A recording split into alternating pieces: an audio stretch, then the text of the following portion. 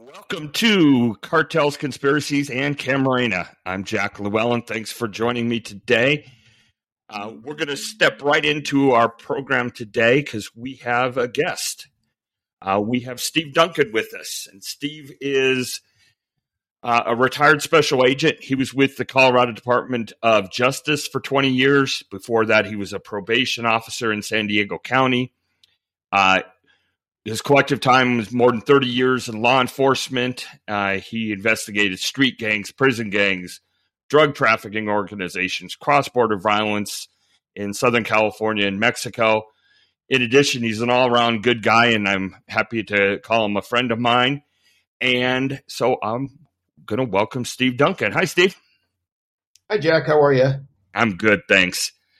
So one of the primary reasons we asked you to be on today is you have a great deal of experience and knowledge about the Arellano Felix organization, and hoping that would be the primary area of our discussion, if that works for you. Yeah, that works for me, Jack. And I was with the California Department of Justice, not the Colorado Department of Justice. Oh, I knew that. Sorry about that. My former bosses are listening, they might get a little pissed. California, Colorado, they both start with C's. I'm in Colorado. Sorry about that. I actually have it written right in front of me. You'd think I could read.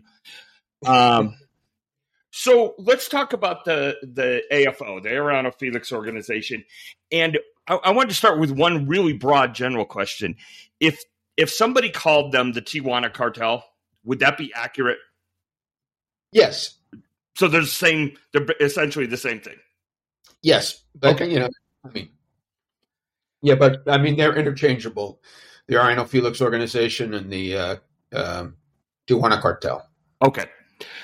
So let's start off by talking about kind of the history of the cartel and then your investigation and things, and we can kind of have a discussion from there.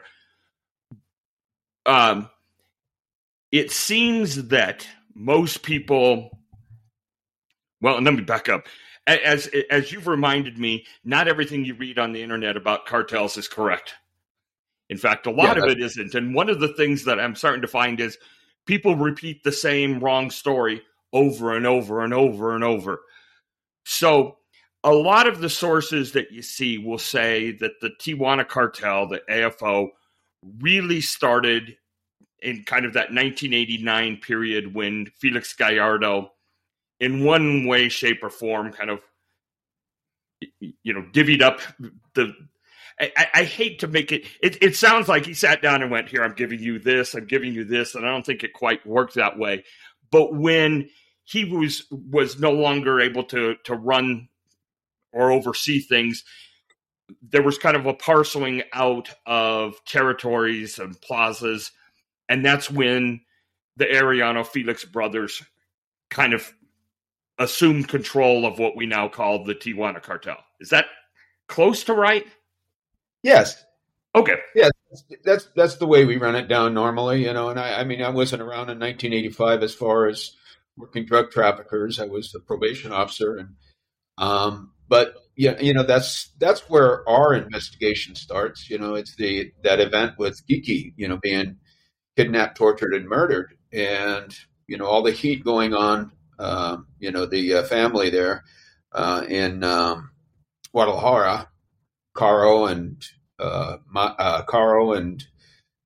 Gallardo and Fonseca, and so the territories were split geographically, but everybody was getting along. Everybody was doing the same as they used to do, going in partners on cocaine loads, weed loads, and moving it into the United States and pooling their resources to corrupt public officials and, get that dope to us that, we love our drugs here. So I'm interested in kind of taking us from kind of that point forward, because I think there's so many interesting things about this family and stuff. Because this one, probably more than any other cartel. We talk about, there's all the familial connections, but this really was a family running the cartel, right? Yes, very much so. The more blood you had, the more trust you had. So initially, it seems after kind of the territories got divvied up, Tijuana Cartel, Sinaloa Cartel coexisted and things, and then there came a time when there was a big rupture in those relations. Can you talk about that at all? Yes, and and a lot of folks won't cover this, or the media doesn't cover this well enough. But when you sit down and you talk to family members and you talk to people about the feud that started with Sinaloa and the Arellano Felix organization, you realize that it was more personal than professional. It was the fact that back in the days, in the mid '80s, the Arellanos, they were all from the Golden Triangle area of Sinaloa and the Sierra Madre Occidental, Baraguato in particular, and they were all working for the big drug traffickers at the time, Gallardo and Fonseca and Caro, and they all got along, but they were low players or not top players in the organization at the time. And one of Chapo's guys, he was also a worker for these guys.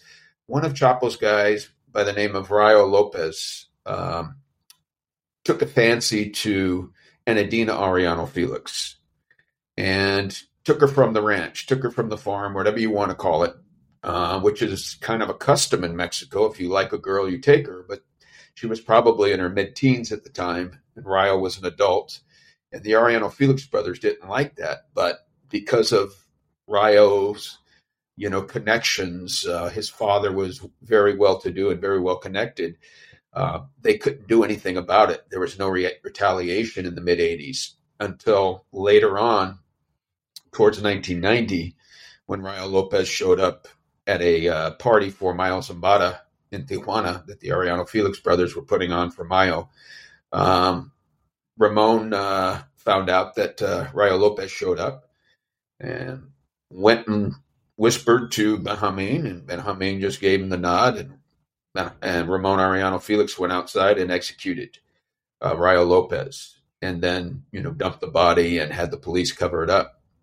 But that pissed Chapo Guzman off, and it was tit for tat after that, and they were killing each other, and they're all from the same ranch down in Sinaloa, Baraguato, and so there were murders down there. There were murders up here in Tijuana. There were murders, all over the place. They were going back and forth. There were several meetings to iron things out, but it never worked out. And then the shit hit the fan when, on November 8th, 1992, the Arellanos were in Puerto Vallarta because Mayo and Chapo had put a general in the plaza of Tijuana that was putting so much heat on the Arellanos. So the Arellanos took a vacation. They went down to Puerto Vallarta, and I think it was the day of Benjamin's birthday. They had a party at Christine Discotheque, and Chapo, paid the police to go have a meeting on the other side of town and stormed the nightclub, and there was a huge gun battle, and it's very historic, and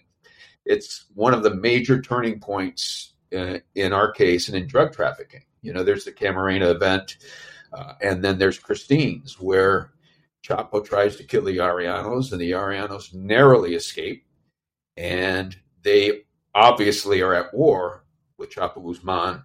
Mayo ends up taking Chapo's side. Amado Carrillo ends up taking Chapo's side, and it's basically Tijuana against all the other cartels at the time.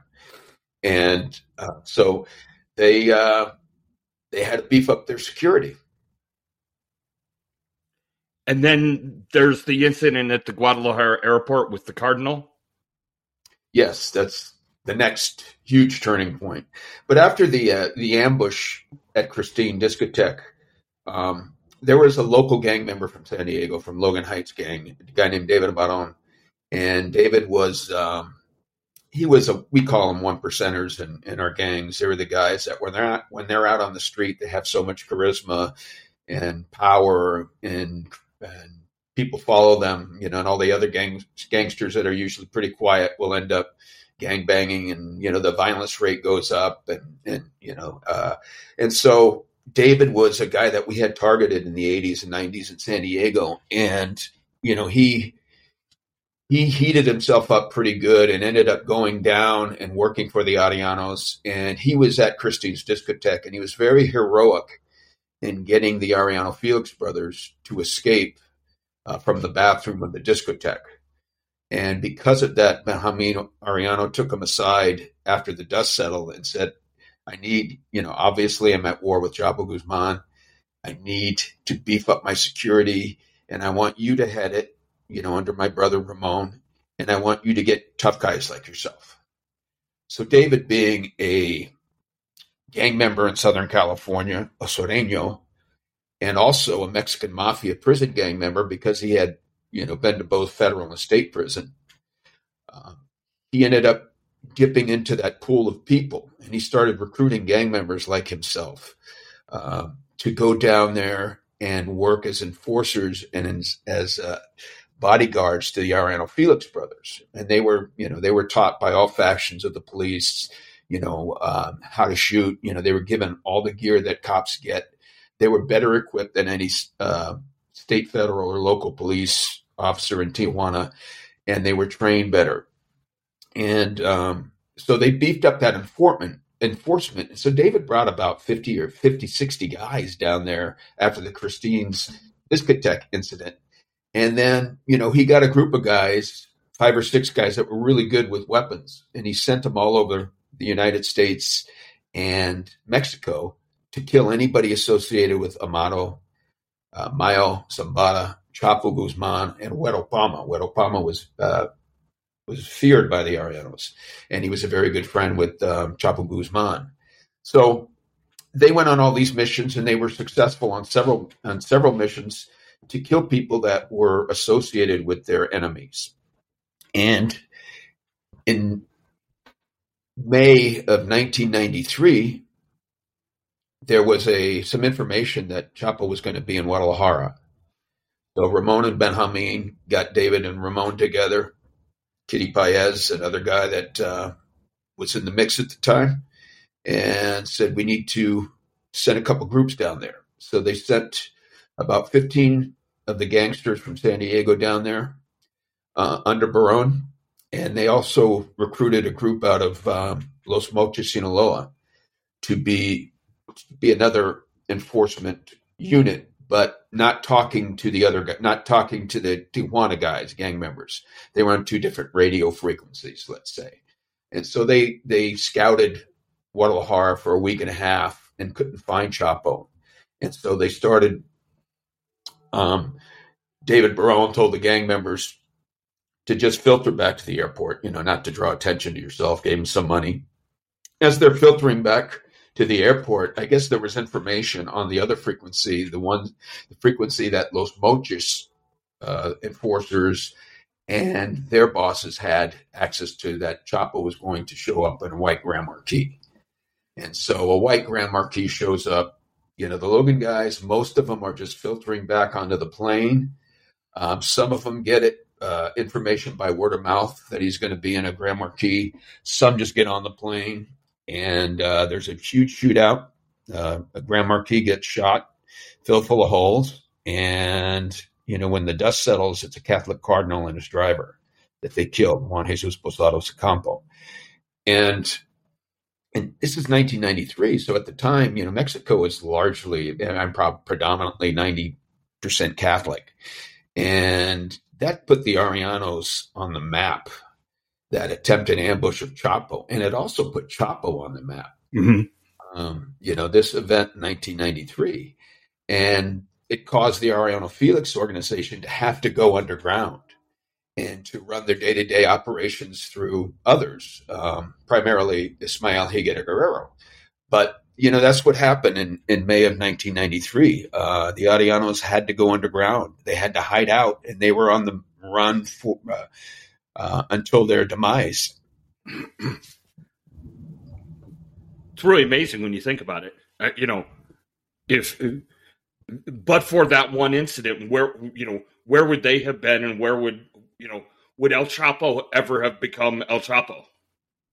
I know it is. I mean, there's very significant events in drug trafficking, and that's why history is so important. You need to know your history. You need to have a couple of books on your stand. Desperados, and you need to know the history, because those battles that started back in the 80s exist to this day. Right. And some of the decisions are made. It's like a feud, the Hatfield and the McCoys. This went on forever, and people are still dying because of their last name or because they're associated with the Arellanos or Chapo. It's crazy, but it was a huge turning point. So how did you start investigating the Arellanos? I got sucked into it, Jack. I'm sure you mean that in the best way possible. Yes, and it's a great story. And I was, as a probation officer in California, we have something called a Fourth Amendment waiver. If you are convicted of certain crimes and granted probation, in most cases, you waive your Fourth Amendment right to search and seizure as a condition of your probation. Okay. So at the time, we were very intrusively supervising probationers in San Diego.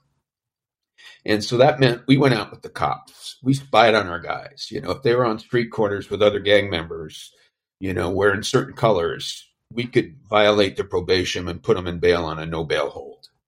And I was one of the first elected armed probation officers selected to work the most dangerous gang members. We used to pick who we worked, and our mission was to put them in jail, put them in prison, because these were the people that victimized.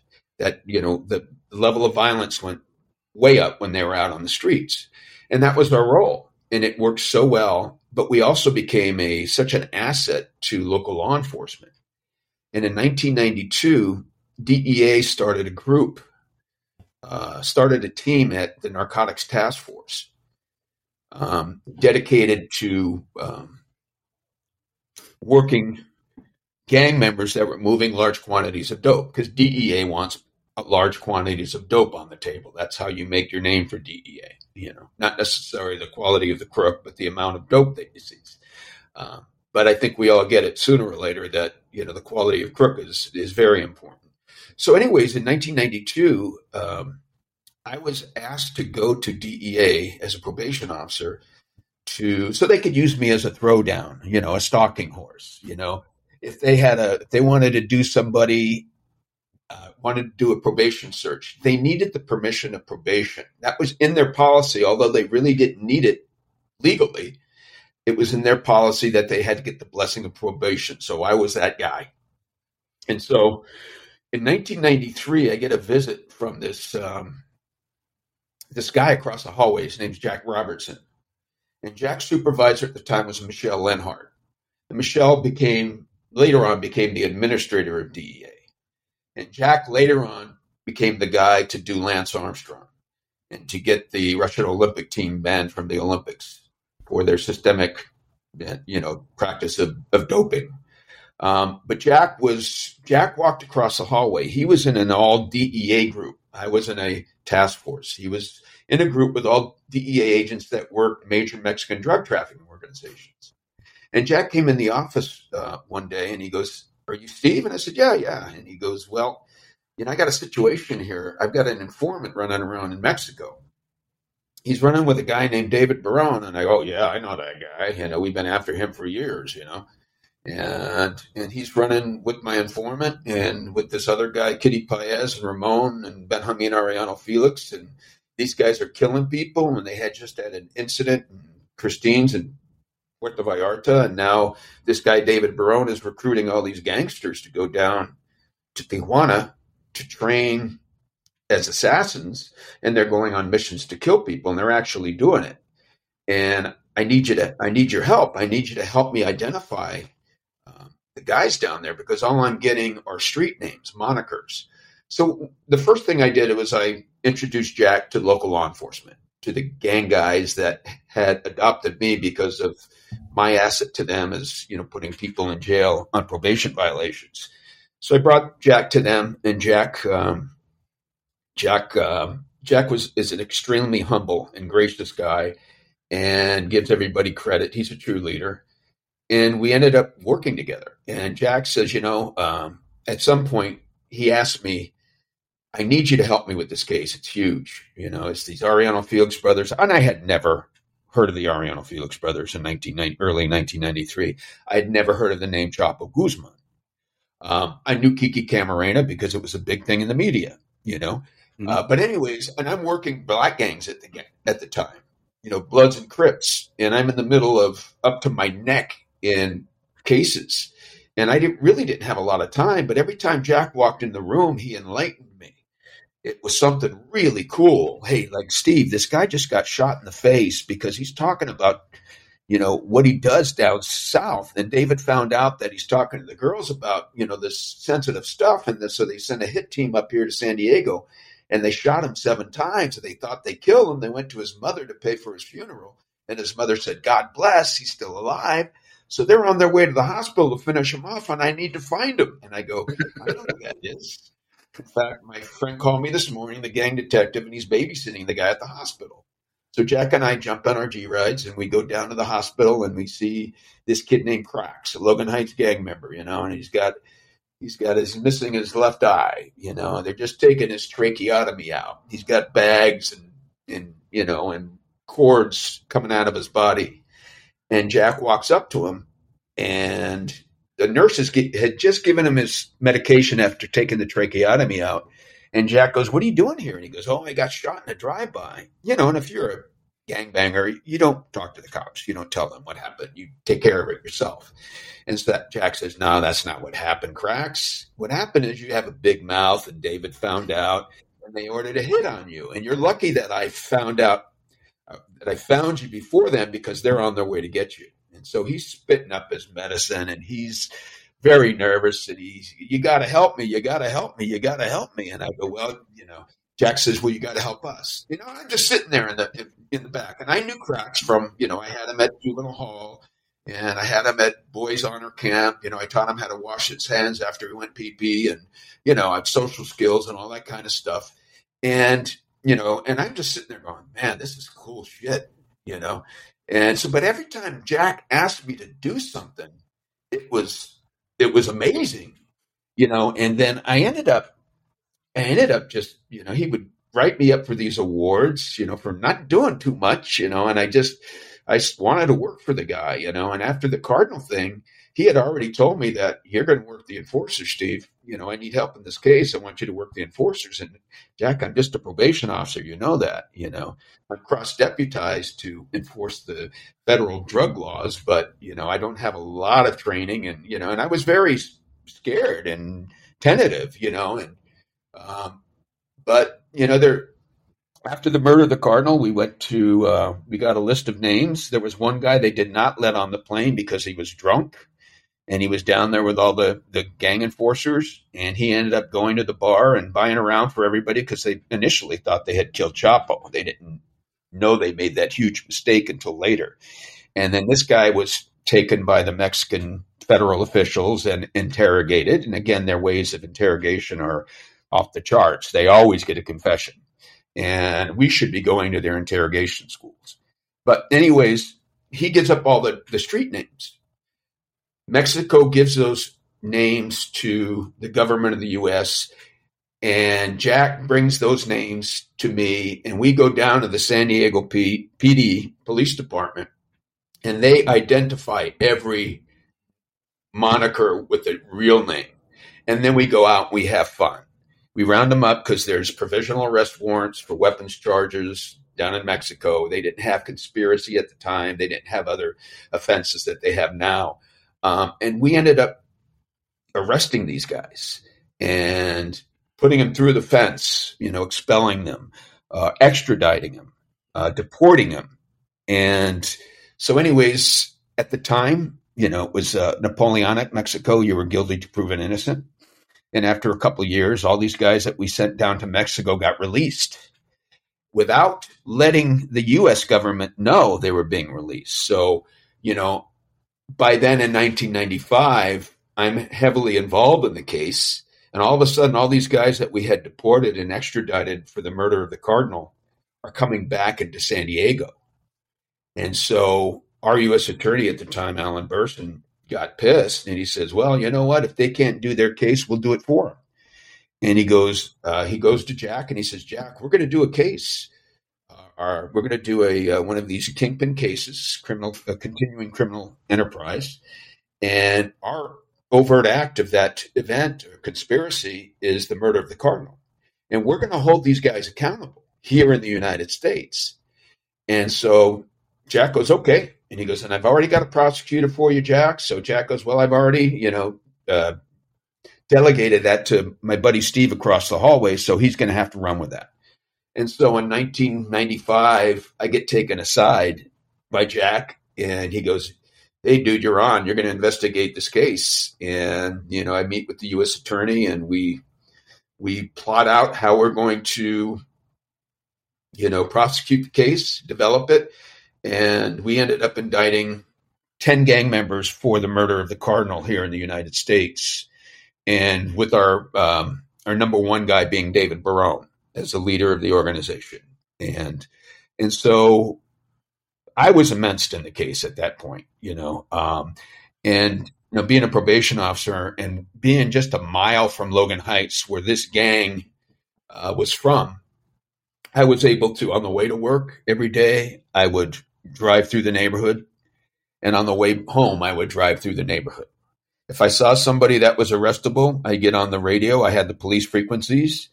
And I would say, hey, pick this guy up. Because Jack had told me, Steve, anybody you can get to work for Team America that can tell us about what happened with that Cardinal, I want to know. Give them that opportunity. We have money in the federal system. We can, we can put them somewhere else, And so that's what I did. I made up a list, and I called it a shit list.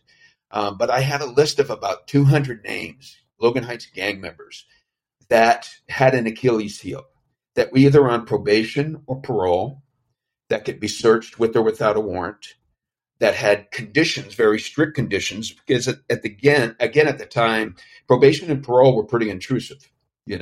Things have come around, but anyways, I made a list of people on probation and parole, people that had warrants, people that were deportable.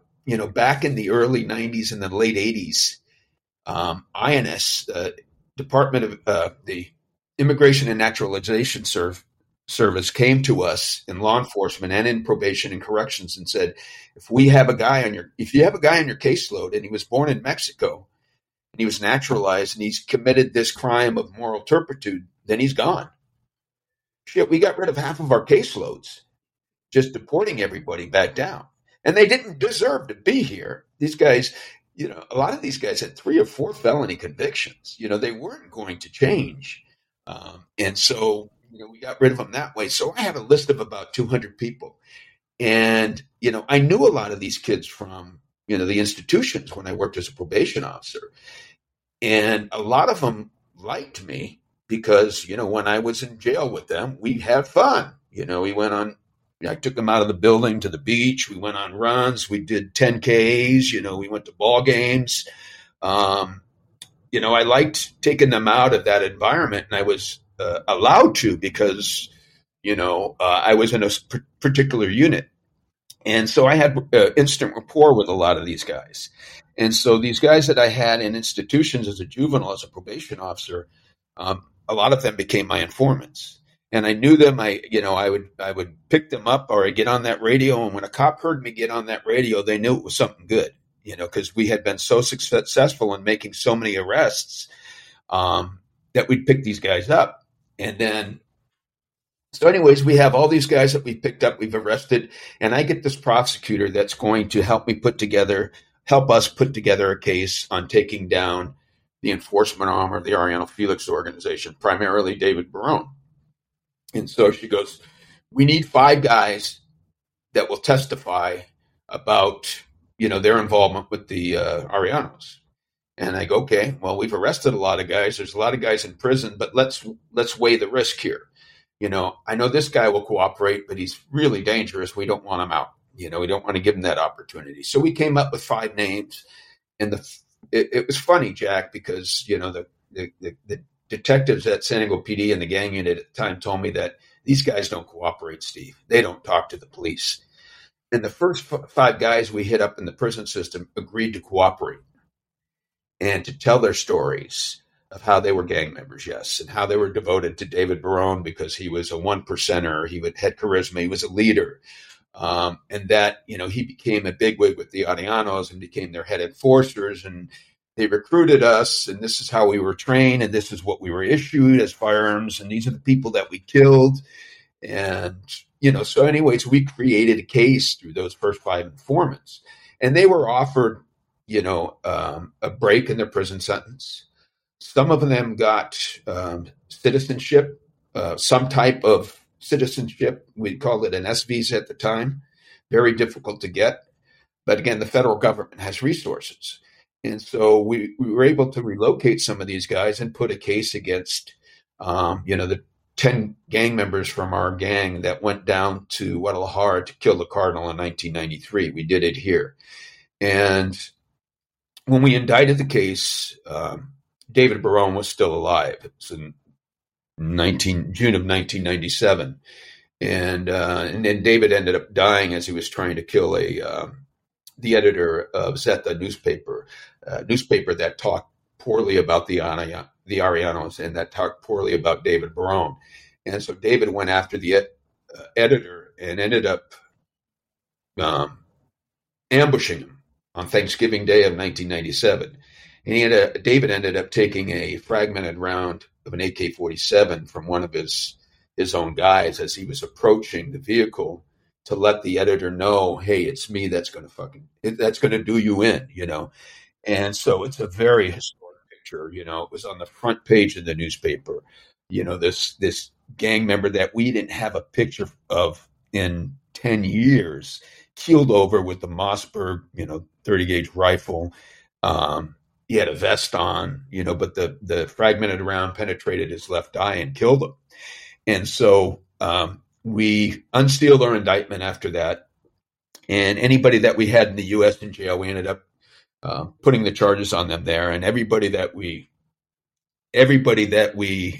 arrested in that case and put in jail cooperated. And they told us about other guys. And we developed information on the higher levels of the Arellano Felix organization. But I was working at the Narcotics Task Force. And our gang team got absorbed by the Violent Crimes Task Force gang group, the FBI and DEA. And so I was working enforcement arm at the Violent Crimes Task Force. Jack Robertson was working the big case at DEA. But we were buddies. We became buddies from day one. And we kept in touch. And then another one of my partners came along, Dave Herod, that was in another task force, Operation Alliance, down at the border. And he was seizing tons of coke. He had some great informants, and he was seizing tons of coke. And his coke led back to the Arellanos. So Dave, Jack, and I started working together, even though we were in different places. But ultimately, they put together the Arellano Felix Task Force in 1995, where we all worked in the same building, under the same roof, in a covert location. I love to call it that, the covert location. But and then we ended up working it forever. Jack eventually got taken off the case because he pissed off the U.S. Attorney's Office, and it wasn't his fault. But he ended up going on. But instead of taking his ball home and crying, he went on to do wonderful things like Lance Armstrong and the Russian Olympic team when he got a job as a chief investigator for the World Anti-Doping Agency. So just a wonderful, wonderful guy, Jack Robertson, and I always pay tribute to him every time I teach because he's the guy that dragged me into this. He dragged me into this, Jack. So I'm wondering, your investigation, what effect did that have on kind of the AFO and I think most of us know that over time, one brother after the other got killed or arrested. But I'm just wondering how your work and Jack's work played into kind of, what ended up happening or becoming the downfall of the AFO. Well, we started working together, Dave, Jack, and I, and about 100 other people at the task force from all factions of police and military, and our job was to take them down. So we all worked together. Our biggest thing was getting the U.S. Attorney's Office to indict anybody. In Southern California, they're very conservative when it came to going after people. There were some really, really good prosecutors. We just didn't have them in our case. We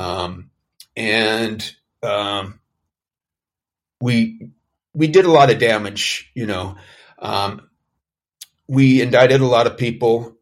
We extradited a lot of people. A lot of our guys got killed. A lot of them became informants. But, I hate this cliche at the end of the day, but, once these guys are extradited, and they all want to cooperate, Jack, they all want to talk, and you sit down and you talk to them for years sometimes, and you document everything they say, you put it into reports, you memorialize it, and then you enter it into the intel system in the federal system, so that all that good stuff is in there. And then you share that information with the government of Mexico because, they tell you everybody they've ever corrupted. And there's always somebody in federal, local, and state that are corrupted, always, all the way to the top. So you get all these names, and later on when the Cienfuegos things comes up, and when the Garcia Luna thing comes up, we did the same things, and we gave them the same information, and our witnesses signed declarations for the Mexican investigators, on all these corrupt officials, and nothing was ever done.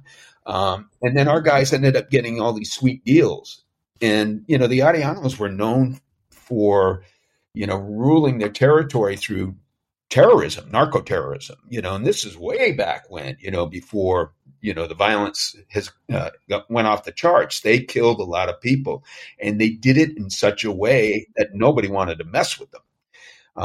They sent a message when they killed, if they needed to send a message, and they did. And so we ended up, indicting a lot of them. We finally had success when we started working on a day-to-day basis with the government of Mexico. And Jack, that's the only way that this is going to work. You need to have a task force, a binational task force. You need to be invested in each other. You need to trust each other from bottom to top, and when that wasn't happening, we didn't get anywhere in our case. When we started meeting with the Mexican government officials, when our bosses started meeting with their bosses and put in the time to make relationships, when you make that relationship, they don't want to let you down. They may tell you, don't ask me to do that because I'm going to get, they know where my family lives. But if you're working with them day to day and they like you and you're taking them home on the weekends and having barbecues and taking them to sporting events, taking them to Hooters or whatever, and, you develop a bond with them, you drink a beer with them or whatever it is, but, they come to trust you. And we worked operations with Mexican agents for years at a time. And it was never compromised because they didn't want to. They liked us. We liked each other. And that's the only way it works. And so in 2000, I want to say in 2001, in 2001, Kitty Paez gets extradited. He's our first guy. And he doesn't want to help us out, because Ramon's still alive and he's afraid of Ramon. But anyways, about a year later, Ramon gets killed in Mazatlan. And he's killed, and, that fear that a lot of our witnesses have is gone. And so Kitty cooperates. He tells us about dozens and dozens of murders that he helped plan and commit and talked about afterwards and named the guys that did them.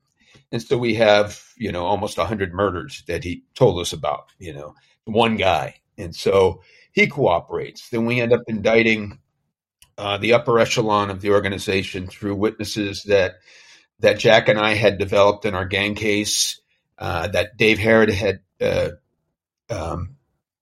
had gathered in his cocaine case, and that others had gathered. And so we shared our witnesses, and we came up with indictments, and we indicted the upper echelon of the organization, and we put in our provisional arrest warrants. And when they were picked up, our extradition package, and we got many of our guys. I think there's only one out there that we haven't got yet, Manuel Aguirre Galindo, that's been trafficking dope since the 70s. That's one guy that's probably moved more dope than anybody in the history of drugs. And he's still waiting to be extradited. But we still have guys that are waiting trial. We still have witnesses in the program. And so it keeps me involved. It keeps me involved talking to these guys, preparing them if it ever comes to the fact that we're going to trial, and it may very well be soon with Gustavo Rivera Martinez. But the case never went away. And, even though my agency wanted it to go away, because I work for an agency that's very politically driven by whoever's governor and attorney general.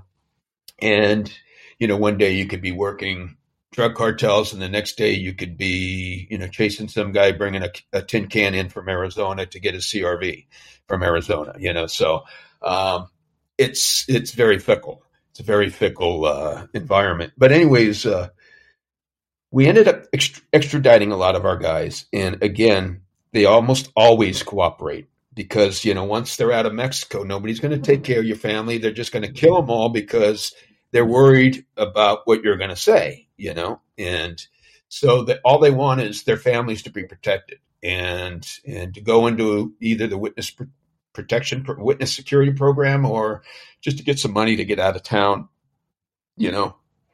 and to take their families with them and get some type of pass into the United States. And so that's usually what they're looking at, and a time cut. But in our case, they got huge time cuts. And even if they didn't cooperate, they got sweet deals. And so it really took the wind out of our sails, and we became very, disenchanted with the whole process, the system, especially all the victims, because these people killed thousands of people, Jack, thousands of people. And to see Benjamin Arellano Felix get 25 years, and he may be walking the streets in a few years. A guy like Ismael Higuera Guerrero is walking the streets as we speak. These guys are, Ismael Higuera Guerrero is a sociopath. He's a psychopath. He killed for fun. And he killed anybody that thought he was disrespecting him. And I've heard story after story about the guy. And this guy ran the Tijuana Plaza for, 6 years until his capture. To see those guys get sentences like that, it's anticlimactic. However, Jack, we did some things that were, unprecedented, like working with the Mexicans on Mexican soil to track and arrest our fugitives. Things that we were told we couldn't do, we actually did, or we directed, because we had such a good working relationship with the Mexican police. Even though they may have been being paid by somebody else, they were true to us. We had a common enemy. Chapo himself would send us people all the time to tell us where our bad guys were. He was the biggest snitch of them all, and it was just such a crazy game for a guy like me to see, a guy as a probation officer and everything's pretty much black and white. And then to start working a drug trafficking organization, and you do things that you didn't think you could do, but ultimately they were the right thing to do. But sometimes some of these animals get another chance, and they don't deserve it. I've got a couple of specific questions. While I've still got you, I'm interested in the relationship between Ramon and Benjamin. And, the only picture of Benjamin I have in my head is the alleged picture of him at, in dressed up to go to the David Letterman show, whether it's him or not. But that's all I have. So the only, frame of reference I have is kind of this goofy guy. And I'm wondering what you know about their relationship and kind of how they functioned. Just because I think, again, the personal side is something that I find unique to this particular cartel and organization. Yeah. Well, Ben Hameen was more of your chief executive officer. He was, a lot more cerebral, even tempered. I mean, he was at a bad temper, but he was more even tempered compared to Ramon. Ramon was very, another sociopath like Ismael Higuera Guerrero. He killed people for sport. He killed people because he didn't like them. He killed people to practice his skills. And that's all he did. He traveled Mexico looking for anybody associated with Amado, Mayo, Chapo, Güero Palma, anybody who was their enemy. And that's what he would do. He would send up radio towers. He would send up his communications system wherever he went. He would have his guys with him. They would plan their attack. Sometimes they even planned their operations for months at a time in these valleys in Ensenada that mimicked, the Sierra Nevada down in Sinaloa to kill Chapo and, the guys that were loyal to him. But that's what he did. He was more into the enforcement side of things. He had a shit list like I did, and he tried to kill everybody that was an enemy of theirs. And a lot of our guys worked for him and traveled with him and did hits with him. A lot of our cooperators. And but Ramon met his match in 2001, I believe, or two, in Mazatlan, where he was killed by Mayo's cops. There was quite a difference between the two, but they were very loyal to each other, and they were both part of the decision making of the cartel. Trafficking drugs and who to kill and who to corrupt. But Ramon was more enforcement oriented. Okay. So later on, as I said, almost all the brothers. Oh, I want to ask you one quick thing, because I mentioned last week that you corrected me. Every place you look, you'll see stories that say that Felix Gallardo gave Tijuana to his nephews, Ramon and Benjamin and the others. And you told me that's not correct, right? Yeah, it's not correct. Okay. And some of this stuff, I'm a part of continuing theories that were wrong. I'm a part of that, and I'm on TV saying it,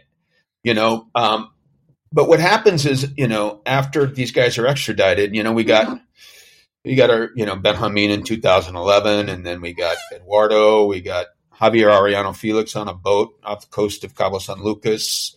He came directly to the United States. When you start getting the family members in and talking to some of them, and you do the family tree, and you dispel all those rumors. And it's maybe decades later after you've continued them on for years, but it's already in there. It's already on the internet, all these, untruths. Right. And it's not done maliciously, but some people just read it that way. And some people teach it that way, which I don't agree with. But, the other rumor was that Enadina was a decision maker in the family. I was going to ask you about that. And Enadina's claim to fame was getting raped by Rayo Lopez in the mid 80s, and the brothers taking offense to that and killing Rayo later on, and which started the feud, which was more of a reason for the feud than any other, business reason. And that feud goes on to this day, hence, Pancho Arellano gets killed in Cabo San Lucas in 2013 by a clown that's, from Los Antrax, I mean, that feud goes on forever. And, Enadina's claim to fame was getting raped, or that's the way the Arellano Felix brothers saw it. She was never a part of the decision making. When it came down to the decisions, it was the men in the family, the five brothers, Javier, Eduardo, Benjamin, Ramon. Pancho was in jail from 1993 on, and then he was extradited in 2006 for some old case in the El Centro area, But You find out these things, and Anna Dina may have laundered some money. She can't be that stupid to not know her brothers were doing that type of thing.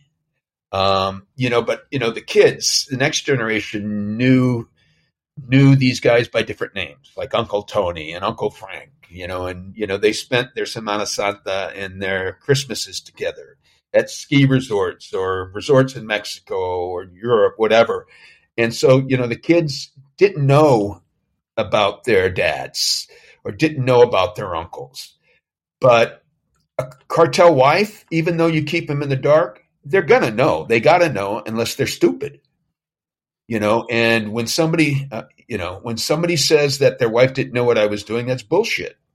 They probably didn't want to know, or they probably enjoyed the money and hoped that would never turn rotten. But, a lot of these cartel wives, fell into our hands over the years, and, they've got their big butt jobs and their big lip jobs and their big boob jobs. I guess they like them really round and defined down there. It's you learn these things and you ask the family, is this rumor correct?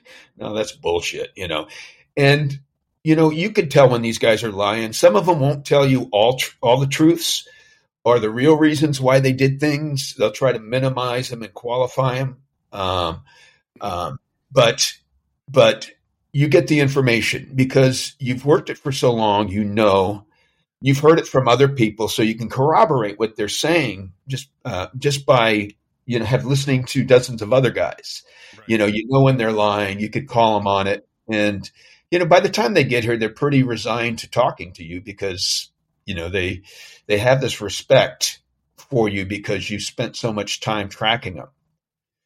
I remember getting in trouble for taking a picture with Ben Hameen when he was extradited, because it was like, dude, you're finally here. Let's take a picture, me and the big fish, and everybody else jumped in there too. But I got into a lot of trouble for that because it didn't look good if it ever got to the defense. And I understand that, but it was just one of those moments that you wanted to celebrate. I think Mata Ballesteros said that when he was was captured in Honduras and taken on a plane, he actually said to the DEA agent, something like, well, congratulations. It's, good job. Yeah. In essence, you got me. Yeah. Without going in any specifics, did Ben Hameen talk much? I was gone by then, and I don't believe he did. I talked to him. I mean, I was there at his, I was the guy with the camera. Hence I got in trouble once in a while when I was, but anyways, I was the guy with the camera. And when Ben Hameen came in, I remember getting a call from my partner saying, "Hey, Steve, Ben Hameen's coming in tomorrow or Thursday, and we're going to do it at the private airfield that we normally do it. He's coming up on the DEA plane." And so we were all down there to greet him. The U.S. attorneys, the task force, the guys that had worked the case in the past. And we talked to him just off the record, but as far as debriefing, I don't think he ever did. And I can tell you that at the time, there was nobody really that would know the depth of what he was saying because they basically dissolved the task force at the behest of our U.S. Attorney's Office in the Southern District. And so I was not there in the task force. Dave was no longer there. Jack was no longer there. And so the guys that had the historical knowledge wouldn't be at that table. And a lot of the guys that came later didn't have the same drive as we did. They didn't want to work our old case. They called us historians, But a lot of guys just want the wham bam thank you ma'am case, and go home and live their life rather than thinking about it all the time, Right. So, and that's the sad part because I'm ready to go to trial. I'm ready to go back to work. If these guys want to go to, it happened to me last year. Somebody wanted to go to trial, and they thought we were all dead or drooling, and man, it sparked something in me, and I just started working around the clock, developing timelines. That U.S. attorney called me, Mike Wheat, what a great guy. And he goes, "Steve, I found you. You're coming back to work. You're just not going to get paid, $300 a day like you used to. You're going to get paid $7, I don't care, Mike. Let's go. And so the guy ended up taking a plea.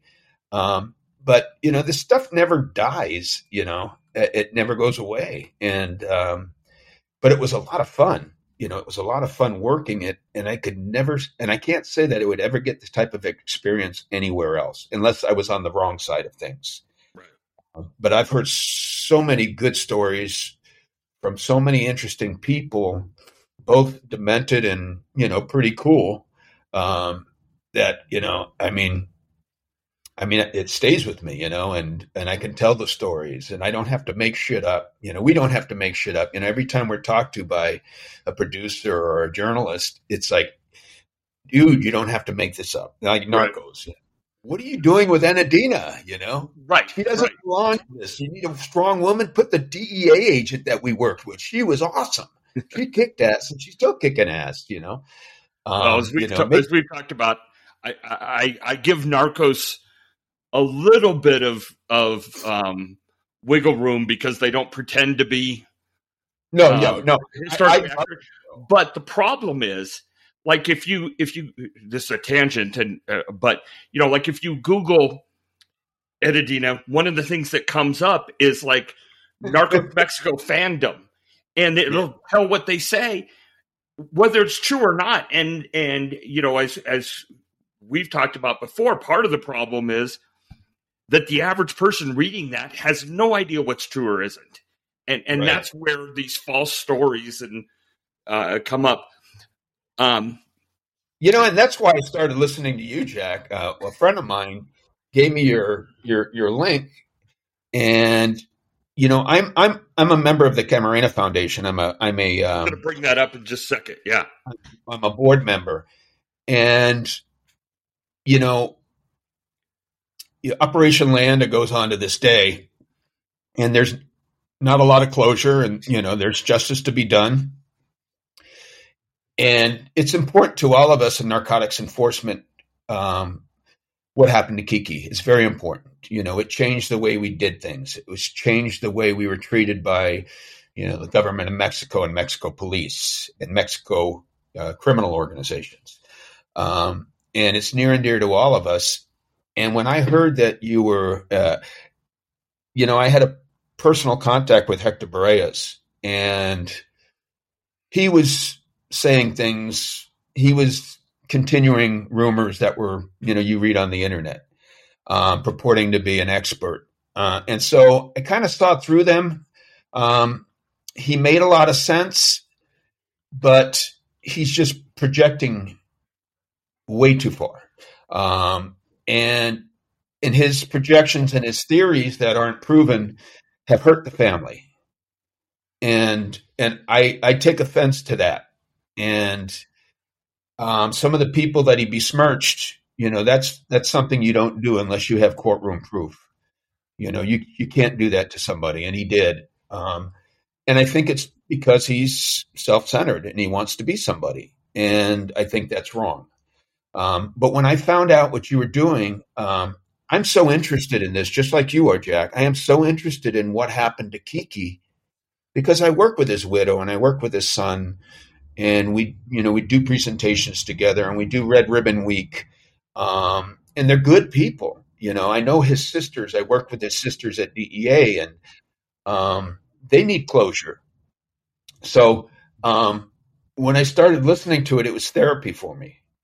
And Jack, I've listened to it twice. I've listened to your shit twice because even though you're masochism mean anything to you? Yeah, even though you're a defense attorney, I just think you do it in a way that's very professional, and you're not trying to hurt anybody. But I'm sure you could say a lot more because a lot of us feel poorly about the last narc in the law enforcement world. A lot of our young guys were starting to believe it, and I know the administration at DEA did their own investigation, and the last narc was very irresponsible in what they did, and they were told that well in advance before that came out, and they shouldn't have done that. But Kiki's very near and dear to all of us. And we wake up doing the job because of him, because of what happened to him, and guys like him that were heroic. It's a reason to get up and do the job. It's, even though we're losing badly on this war, our drugs are getting more potent and they're killing more people. And, the cartels are more violent now. And it's crazy, just crazy world. But I loved your podcast, Jack. And that's why I'm here. Well, I appreciate that. I'm going to go ahead and wrap us up just because I try to keep to an hour or so, but I'm going to ask if we can maybe have you back again, because I think we could talk for another hour really very easily. Yeah. But I've really appreciated this, and I had the pleasure of meeting you and your wife and Kiki Jr. A little while ago, listening to your presentation and stuff, and it was every so often we all need our batteries recharged, and that certainly recharged mine. So I appreciate everything that you've done and continue to do. Yeah, and you keep up the good work too, Jack. All right. I don't know if I'm going to listen to you a third time, but I may.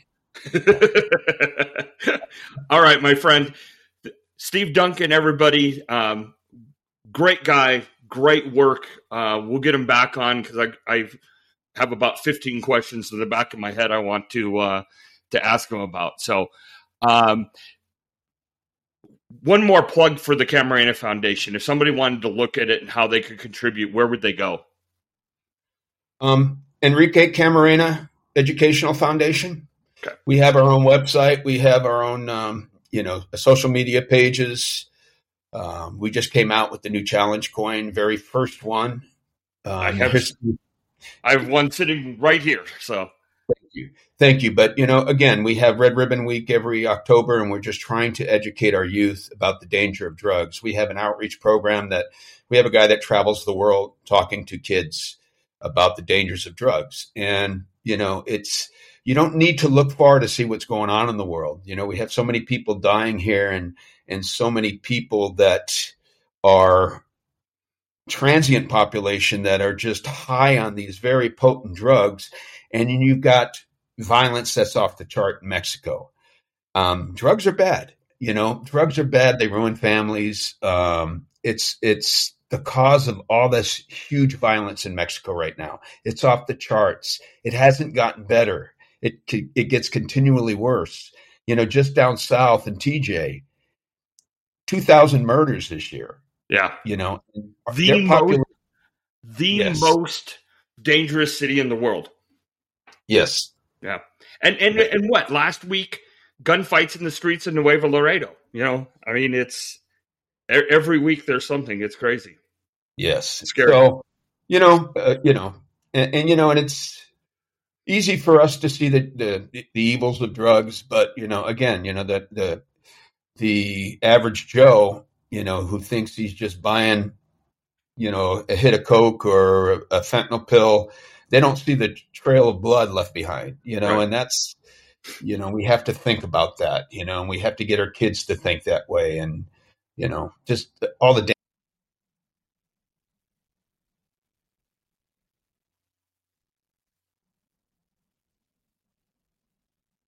All right. Thank you, sir. Have a great weekend. And thanks, everybody. We will be back next week. I got 2 kind of special holiday episodes coming up, and we'll talk to you later. Thanks again for listening.